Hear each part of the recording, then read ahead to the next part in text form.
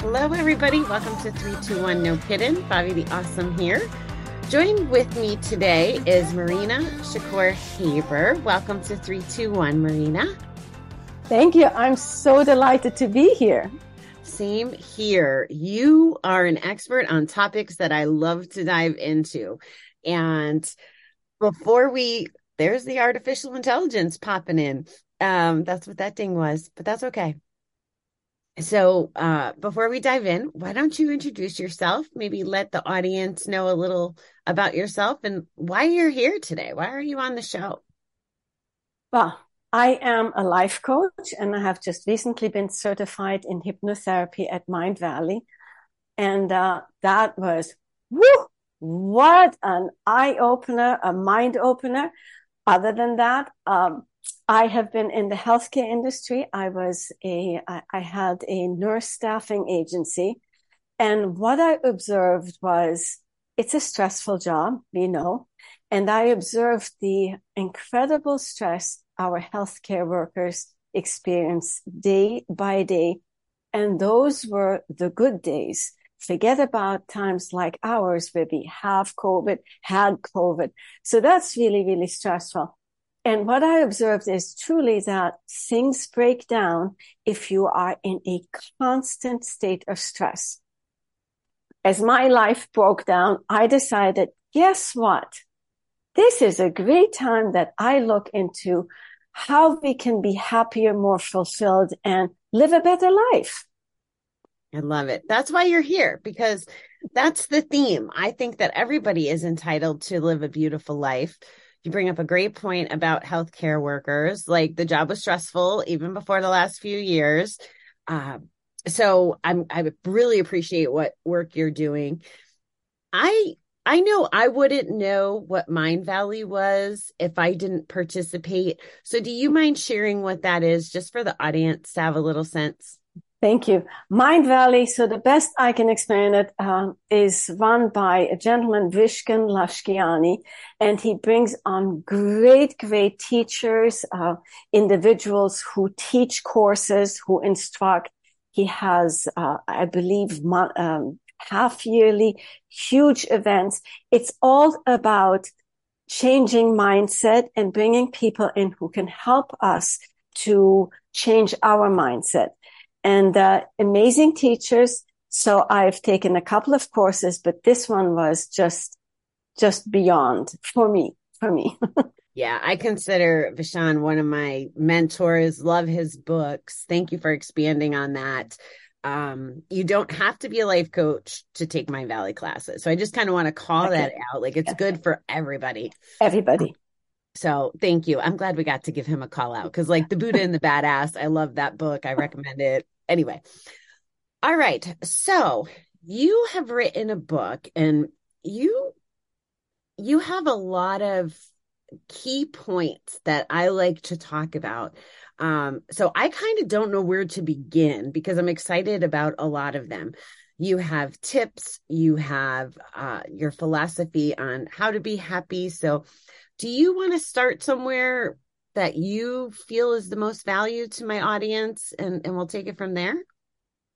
Let me start with an anecdotal story from today, and it's classic. I got a call from a gentleman. He's 46 years old. He read my latest newsletter and he said, I need to talk to you. And I said, so what happened? Well, I've been so many years in the hotel industry, and then I changed and I took a different job. And after 8 months, I got canned. My entire life has broken down. This is classic. This is the midlife crisis, the bump in the road, where something goes wrong, something breaks down. And it's a moment to awaken us, a moment where something is emerging. Usually we don't like this moment. We really don't. I didn't like it. I said, excuse me, I had other plans, but I think the universe was in very strong disagreement with me and decided, no, you made an agreement, you're going. We don't need to listen, but more and more things will break down. It just is as simple as that. So he reached out and he said, I need to find my purpose. I need to find what I should be doing with the rest of my life. I'm confused. And in this confusion, we start seeking, we start looking, and we will find. And I'm not promising an easy passage into the next chapter, but there has to be disruption for us to change something. If everything were smooth, why would we change anything? That's why things break down. We wake up, we hear a calling. We really do hear something that tells us it's time. It's not only about you, but it's also a bigger picture that is emerging. And that's really what I have been seeing and following. And there's always that same pattern, the up and the down, and the up and the down. And that is healthy. So that's what made me pursue this. I love that. And it's funny because they'll tell you I quit, but I lost my job. And I loved the job, loved it. And I've always said to people, I actually called a friend of mine and was like, I'm in the Get Fired Club. I think that it's an opportunity. And a lot of times it's to push people out of their comfort zone. It is the spark to a growth cycle. Yeah. And I always ask myself, because I wouldn't have found personal development, I don't think, in the way that I have if I wasn't in recovery. Like my recovery journey led me here. So I always wonder, how do normal people find personal development? People who aren't on the same quest that I'm on. And you're giving a very good example when those hard times come. Yeah. But there's another metaphor I'd like to use. You spoke of comfort zone. Imagine you have a pair of very, very comfortable slippers. They feel so good. And you look at them, you go, they're a little bit shabby, they're a little bit broken down, but no, you're going to keep them because they're just so comfortable. You don't want to buy something new. You don't want to get something new. But guess what? They will break down whether you like it or not. So you are forced to get out of your comfort zone. Even the most comfortable slippers don't last a lifetime. So it's just that you're stretching it and the comfort becomes uncomfortable as well. So maybe it is best, like what we have been experiencing, is get the first call and say, all right then. Oh, I love that. So when you're working with clients, that's your role, is to help them get to the next spot, to help them recover from the breakdown. Is that? As a coach, that's what I do. I help people really through their crises. And I've had a young lady called me in hysterical, in tears. And a whole lot of things came up from her childhood, a very difficult childhood. Then there whose marriages broke down in their 40s, kids had left, everything broke down. And so they need to find a new identity. And, but then I added hypnotherapy to it, which helped me to see a completely new approach to helping people, which is, circumventing or going around the conscious to the unconscious, but then bringing the two together and have them work as one, which I find the way it goes, because in everything there's duality. So this is really should be one, but very often we fight. We have the two minds, the left brain, the right brain, the unconscious, the subconscious, conscious and subconscious, and they do tend to work against each other. That's okay, because that's the challenge that we need to go through to find something better. But in the end, they should work together. And I find both with coaching and with hypnotherapy that I manage to do that. And it goes faster though with hypnotherapy because we go underneath it. Can people that are abusing alcohol or gambling or drugs, would hypnotherapy help them? If they are done, if they want to end whatever is holding them back, be that alcohol or drugs, then hypnotherapy will work. But if they are not ready, no. From what I have seen, they must be ready. So it's a desire to quit. Maybe they haven't been Yes. successful, but at least the need or Yes. the want to Yes. change. So does Exactly. it work with it works with physical and psychological or compulsive behaviors then, as long as the Yeah. person wants? Exactly. They have to be ready. So they have to be fully committed.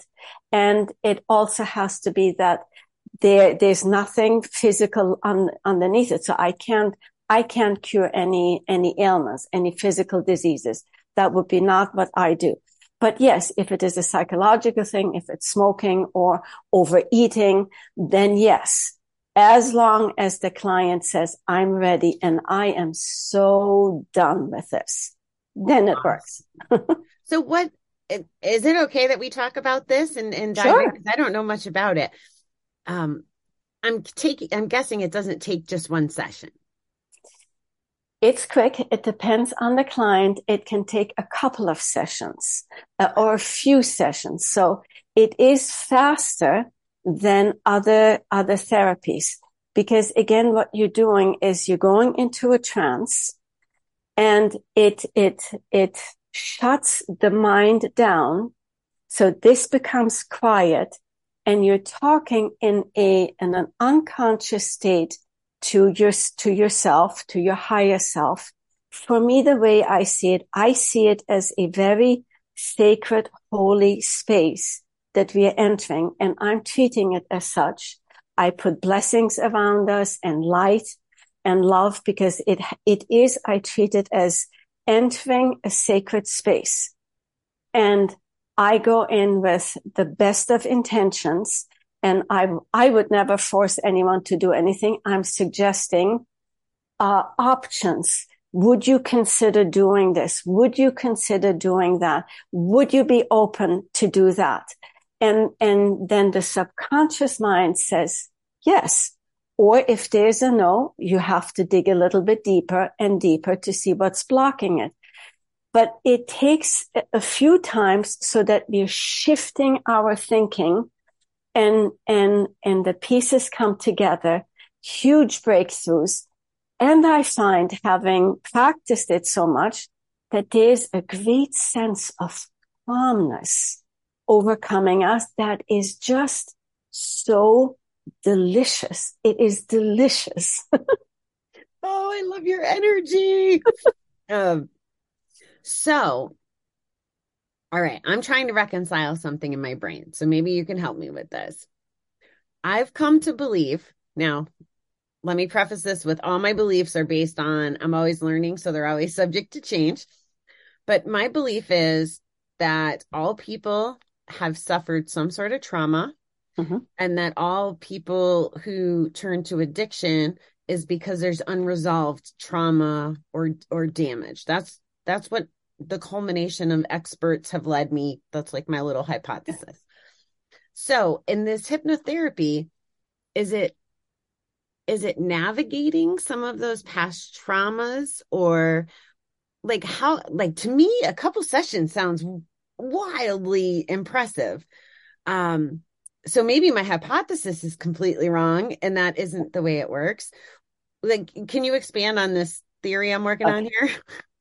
So you are right. Usually there is some trauma and that things make us feel bad. Therefore, we are turning to self-medicate, which is either in the form of cigarettes or the form of drugs or alcohol. It makes us feel good. Remember the cycle that I talked about before? This is the cycle of life. That's the same cycle as we're doing when we're eating junk food, drugs, alcohol. We're spiking, and this is the feel good moment. And then we crash, and then we go up again, and then we crash. This is also the heartbeat. It's the up and down. It's the pattern of life. It's the going out and coming back. But to your point, whatever it is we are falling into, we're doing because it helps us to feel better. It calms us down. It relaxes us. So if you're open to letting go, if you're finally done, if the bad side effects are finally catching up to us and we're saying, I've had enough, then we can speak to the unconscious mind and ask the unconscious mind if it is open to change. We don't know how it goes. Are you open to change? And then we bring up images of the negative and the positive, and one washes out the other. And you're starting to get so disgusted with this behavior that you can't, it's pushing it away. It's clearing it. It's getting it out. And a few times, and it can be broken. Can people fall back into it? Naturally, everything can be broken again, but it is a way to find an image that is so massively beautiful that you want to have, that you, and versus the horrible image of you being in this addiction. And you look at that and you cancel out the other. You look at that, you cancel out the other. And this goes all in a state of trance, and it changes your behavior.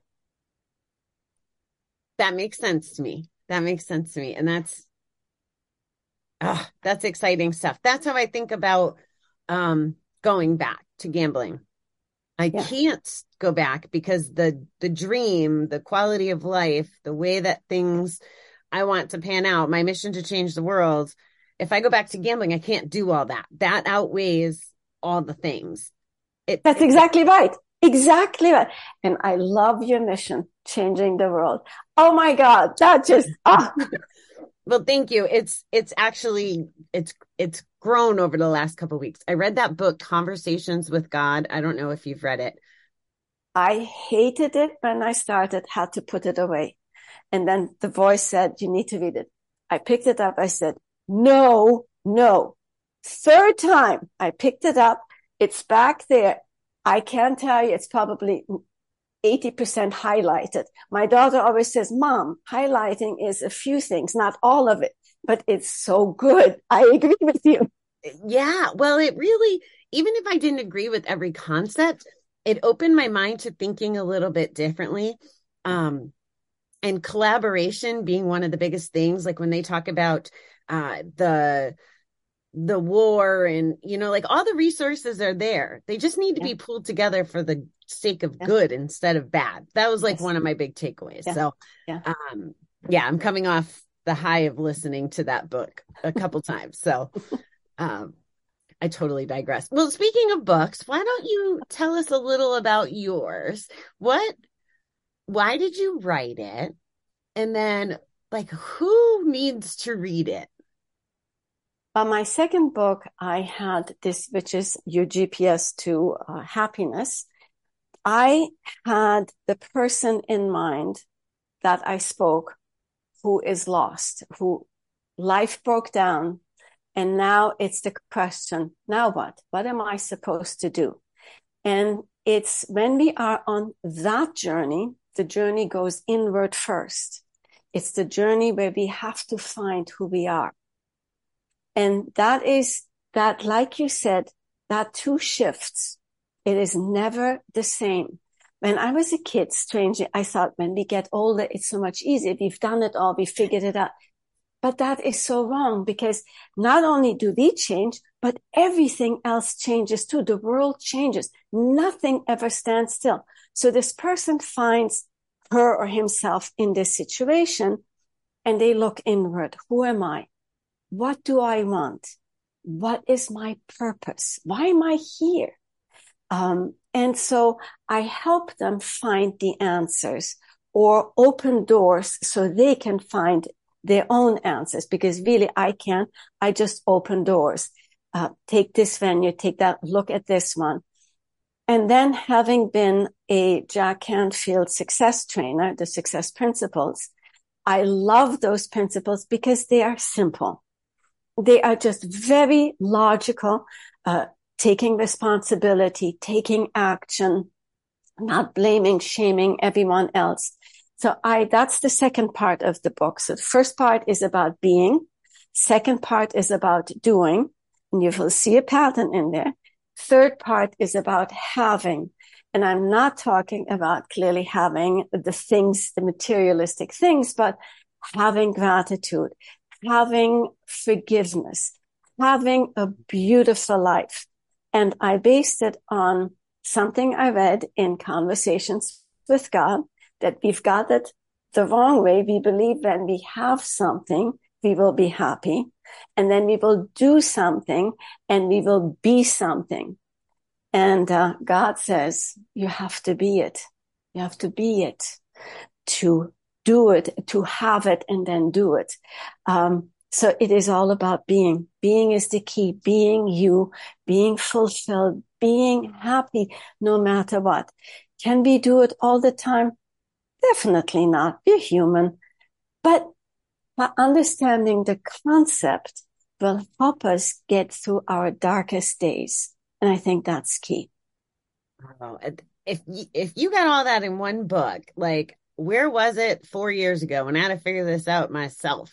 Like the it gets that breakdown, those moments, and again, they're the tool to get us to places like that. But man, they could be painful, and and shifting to that gratitude for them.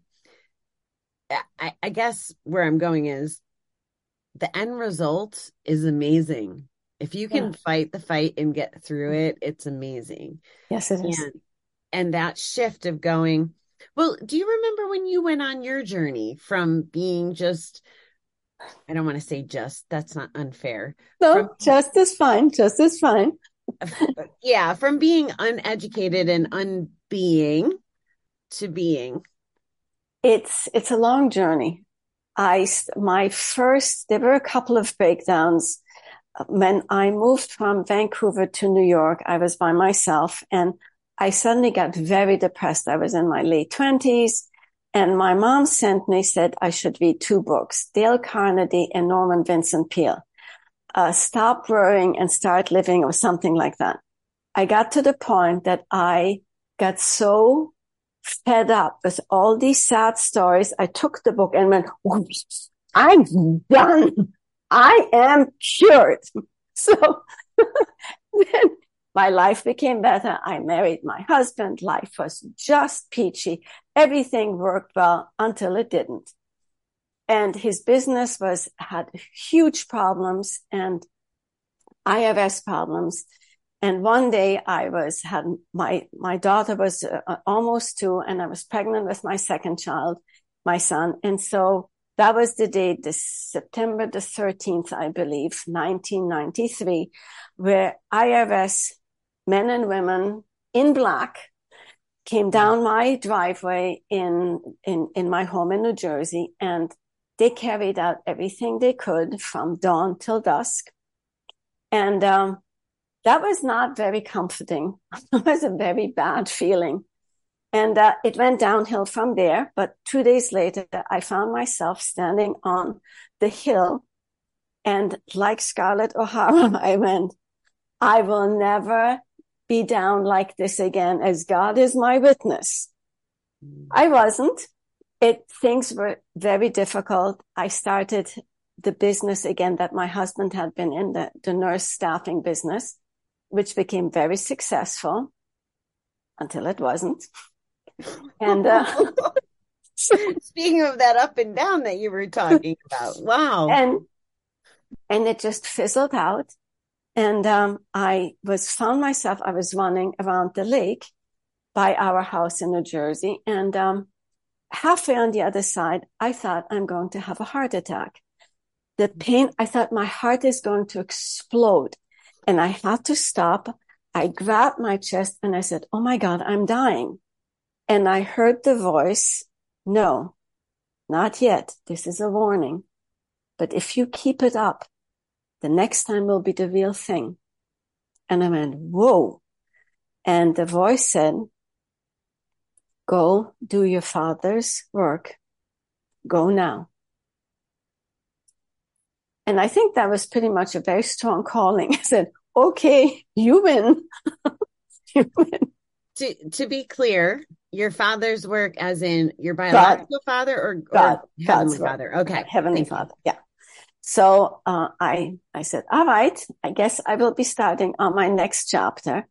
And I've heard that voice a few times. Those were usually major events in my life. And I heard the voice, and I was told every time, have I ever left you? Have I ever left you hanging out there? Mm. And it was always no. So why would you worry now? Why would you doubt now? Why would I do that to you now? And the answer is always, I really don't know. I guess I should let it go. Yep. Let it go. Surrender. That's something I'm trying to train myself to do. What you just said, like that conversation, I try to have it with myself when I get nervous about money. I find Mm-hmm. myself like, why are you worried about it? You're not going to go without food. You're not going to go without Mm-hmm. shelter. Like, you're always been all right. Why are you stressing? Like, let it go. Like, those are that the way you just described that is the dialogue I try to have with myself to calm myself down. Mm-hmm. So if you're getting it from a higher power, yeah, you need to follow that advice. Yeah. And here's the thing. It doesn't make it any better when we stress over it because it changes nothing. That's really not true. It makes it worse because now suddenly we feel the burden. We feel down. And I read this morning, Abraham, Esther Hicks, the Abraham, quotes, and it said something to the effect, if we feel the stress and the worry, what we're doing is we're shutting our system down. It blocks, our energy lowers. We become heavy, we become darker. And she didn't say all of that. I'm adding to that. So what we do is become heavier, shut, denser. Heavenly vibrations, divine vibrations, spiritual vibrations are light. They cannot enter when we are so heavy. So we must raise ours to match that heavenly energy to come in, open the circuits, allow life force to come in. It is challenging, but here's what I said to myself almost 2 years ago. Everything is going to be better than I thought it would. Everything is turning out better than I thought it would. Certainty, faith. Certainty, faith. Have belief. Everything is going to be better. And by saying that and repeating it in those dark moments, what a relief. What a Mm. relief. I don't know that you're going to have an answer for this, but I'm going to throw it out there anyway. Now, what you're talking about makes sense when we're applying it to ourselves or when we're going through it. But when we see somebody else in darkness, we don't know that they've had their higher self message or their fatherly message. Is there any way that you can think of from your experience and knowledge that we can help them? I mean, like, buy them a copy of your book, it sounds like, but that only works when you're ready. Like, I love that you talked about the Conversations with God book 3 times, because you read it when it was the right time. Yeah. And it's not up to us to decide the right time. But do you have any wisdom around that? Here is from another book, a whole series of books, and these are the Joseph Communications written by Michael A. Recchia in England. He is a medium. And so now what Michael says is in his book, or the Spirit Joseph says, is that what we must do to number one is when you raise yourself, when you raise your energies and you become lighthearted, your energy again goes out, touches everyone else's energy, lifts them up, and then comes back to you magnifold. So what goes out comes back in. You are the mirror image of divine source of God, because that is the same force. God is the center of the dot, and his energy goes out and comes back. So does ours, as above, so below, as within, so without.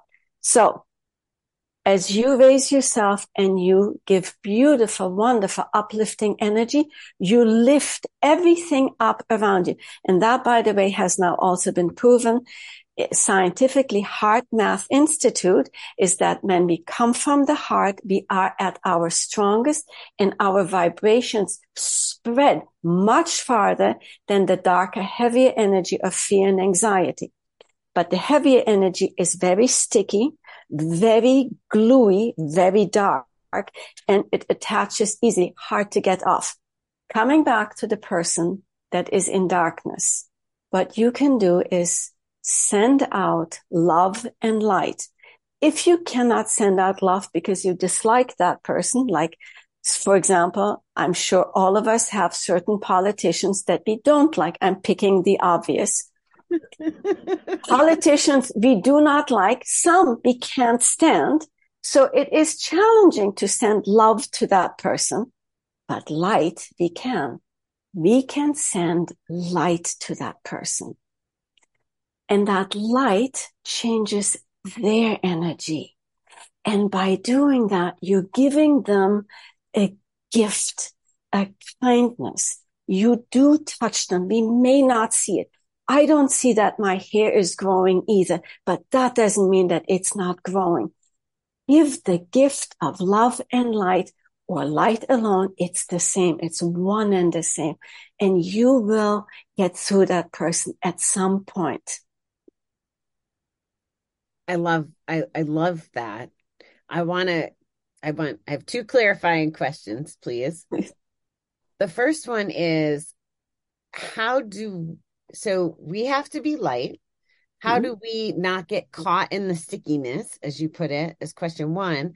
And then number two, and I think I've wanted to ask this of every yoga person and every spiritual person that I've come across. What does that mean? Give them light. What does it mean? How do I do that? I love that. Okay. Thank you. Okay. Why is negative energy sticky? Okay. This is a big question. I try to keep it short. The reason our world is a physical world, obviously. Physical energy is negative energy. That's not evil. You're talking negatively charged. Spiritual energy is positively charged. Everything must have positive and negative. Everything has a positive side and a negative side. Our world is predominantly negative, which goes back to the fall. And the fall had nothing to do with God kicked us out of paradise. It had to do with us making a decision as spirits millennia ago that we altered the balance of positive and negative energy because we believed with good intentions that if we increased the one, we would make it a better, faster experience to learn and grow and expand. It didn't work, hence the fall from consciousness, from paradise, whatever you want to call it. Therefore, we are now in a physical energy which is denser, material. It is heavier. That is simply what it is, because it also lacks the balance of that spiritual energy. As it is heavier, it sticks to us more like glue. How can you get rid of it that's what I do. In my meditations, I visualize light coming in through my chakras. For those of you who don't know, is our energy centers here from the crown to the eye, to the neck, to the heart, through the solar, the sacral, and the root. Go through me, light, white, bright light going through me. And then I pull up earth energy back up again. I like the balance. Everyone does it the way they do. Then I see a shower of white, divine light, ethereal light, washing all negative attachments and vibrations off. Just wash it off. And because it is divine light, it neutralizes it. And then I put white light in my meditation. I visualize white light rings around myself to protect myself as much as I can against negative energy. And when I'm done with my meditation, I make sure that I close my chakras so that I don't get affected by so much negativity. That was answer number one. What was the question number 2? Well, you may have answered it because I had a takeaway. It was, how do you send light? Yes. But if you're the person who, like, let's say lives with someone who Yeah. gives you the stickies, it sounds like you can meditate and take control Yes. and have Yes. your light and then just share it with them. Exactly. Exactly. You share it naturally if you are, and you are clearly on a spiritual quest. So by being uplifted, by being the light that enters a room, here give you an example. When someone who's really dark and depressed enters a room, it changes the energy of the entire room, correct? Okay. Yes. So when you enter a room and you completely that wonderful energy, that uplifting, light-hearted energy, you change the room and then some. So that is how you influence others. Giving your light is you can go into a meditation and you see the other person in front of you in your meditative state and you send them light. You send them love, healing, soothing light. And that's all you can do. That's how I do it. Thank you. And I wonder how many people, I had to ask the question because even as you listen to guided meditations from other people, I think there's some assumptions that are made, right? Yeah. And maybe it's because everything's open to interpretation. But thank you for giving me a safe place to ask that question because I've never asked it. So I feel really good about that. Thank you. I love the question. It's a great question because we're assuming everyone knows, but no, it's true. We don't know. And everyone's approach is different. When I do my hypnotherapy, for example, I make sure that I put light into the room, that I put light into myself, that I create a sacred, safe haven, because this is, I call it God's work. And I only do it when I am prepared. If I don't feel it, I'm canceling because I cannot go somewhere where I cannot go, because that would be, if I feel the blues, what am I going to share with you? Oh, Right. you don't feel happy. And you know, that's part of why there was a period of time when I didn't record podcasts because I would have been not the messaging that I want to put out there. And I think that takes us to the next level of acceptance and being, right? Like we give ourselves that grace and compassion. Yeah. Instead of that pressure or that obligation. Mm-hmm. One of my favorite mentors in the music industry, he's one of my favorite mentors ever. But the lead singer from Blue October, he's in recovery. And he said, guilt and shame are selfish. He was talking about his journey and he's like, yeah, my counselors told me to, get rid of the guilt and shame because they're selfish. That's a big thing to swallow. Yeah. Yes. Yes, it is. Yes. So it is looking for guilt and shame is also for, I feel, a way to maybe justify it. I don't know. It's the victim. It's really the victim playing the victim. And it's really maybe feels good for a moment, but it really doesn't. It really doesn't. It's just, and yes, I've done that too. And who hasn't? Yeah. And at some point we need to let go of that and go, you know what? It's time to accept that we do create what we live in and the reality we live in, because Michael Singer says this, the only world you live in is the inner world. That's your home.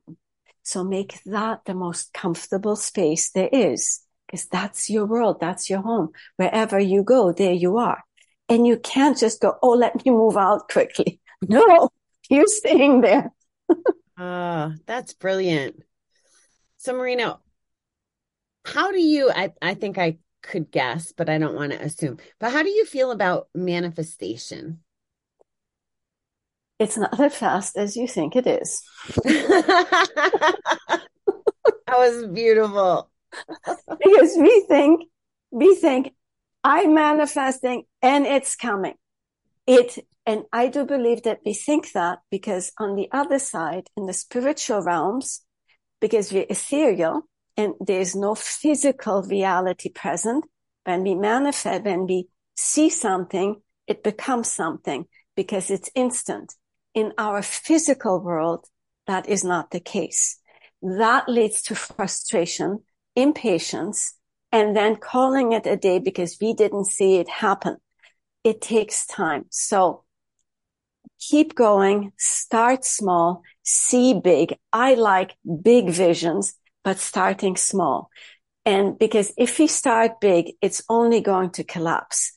It's like a pyramid in the reverse. So I see the big vision, but I have to start here small in order to get there. Then I have to reverse the pyramid and start broad to get to the one point. So it's that constant pattern shifting and moving. But yes, I do like big visions because otherwise, why do we bother getting out of bed in the morning? If my vision weren't, I'd like to make this world a better place. That's it. That's it. So, but we do. And if we all contribute, we can do it. We cannot do it alone. That is a guarantee. It has to be in conjunction and in combination, cooperation with the many. Then we will get it done. Yes. I've heard many people say, anything from rising tides lift all boats to collaboration. Like I've heard it in many different styles and stuff, but I got some real clarity around that being the truth and the way I need to proceed. So I'm glad that you brought that up. Rena, is there anything that I forgot to dive into or that you want to share? I did have one more hypnotherapy. Oh, can you do it on Zoom or do people have to be? No, Zoom works well.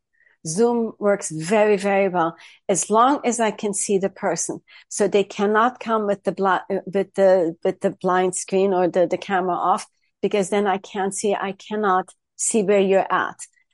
But other than that, except for maybe one or two things that we have to modify, which is the havening, that I cannot go through the screen and haven. So you have to do it yourself. But other than that, it's absolutely possible. It's very good, as a matter of fact. Okay, awesome. Yeah, so that was my last official question. So the floor is officially yours on anything that you might want to share that's on your heart. On my heart is we live in stressful times, but we don't have to make the stress our reality. It's our choice. It's our choice how we respond to it. And I would highly recommend that we're very stingy with our thoughtless responses to our stressors, to the triggers. Step back, take a deep breath, and make life more enjoyable because it's not worth living if all there is this panic and this awfulness inside of us. Smell the roses. Enjoy the day. Oh, I love it. Well, thank you so much. Where can people find you? They can find me on my website. That's the bigger one is dreamabetterdreamnow.com or your GPS to happiness, exactly as it is spelled, as it is written, and your GPS to happiness.com. And I'm on Amazon. They can buy the book on Amazon. And that's how they can reach me. Yep. Beautiful. Well, thank you so much for your time today. It truly was an honor to get to meet you and dive in on these topics. I had a lot of fun. So thank you so much for being here. Thank you. Me too.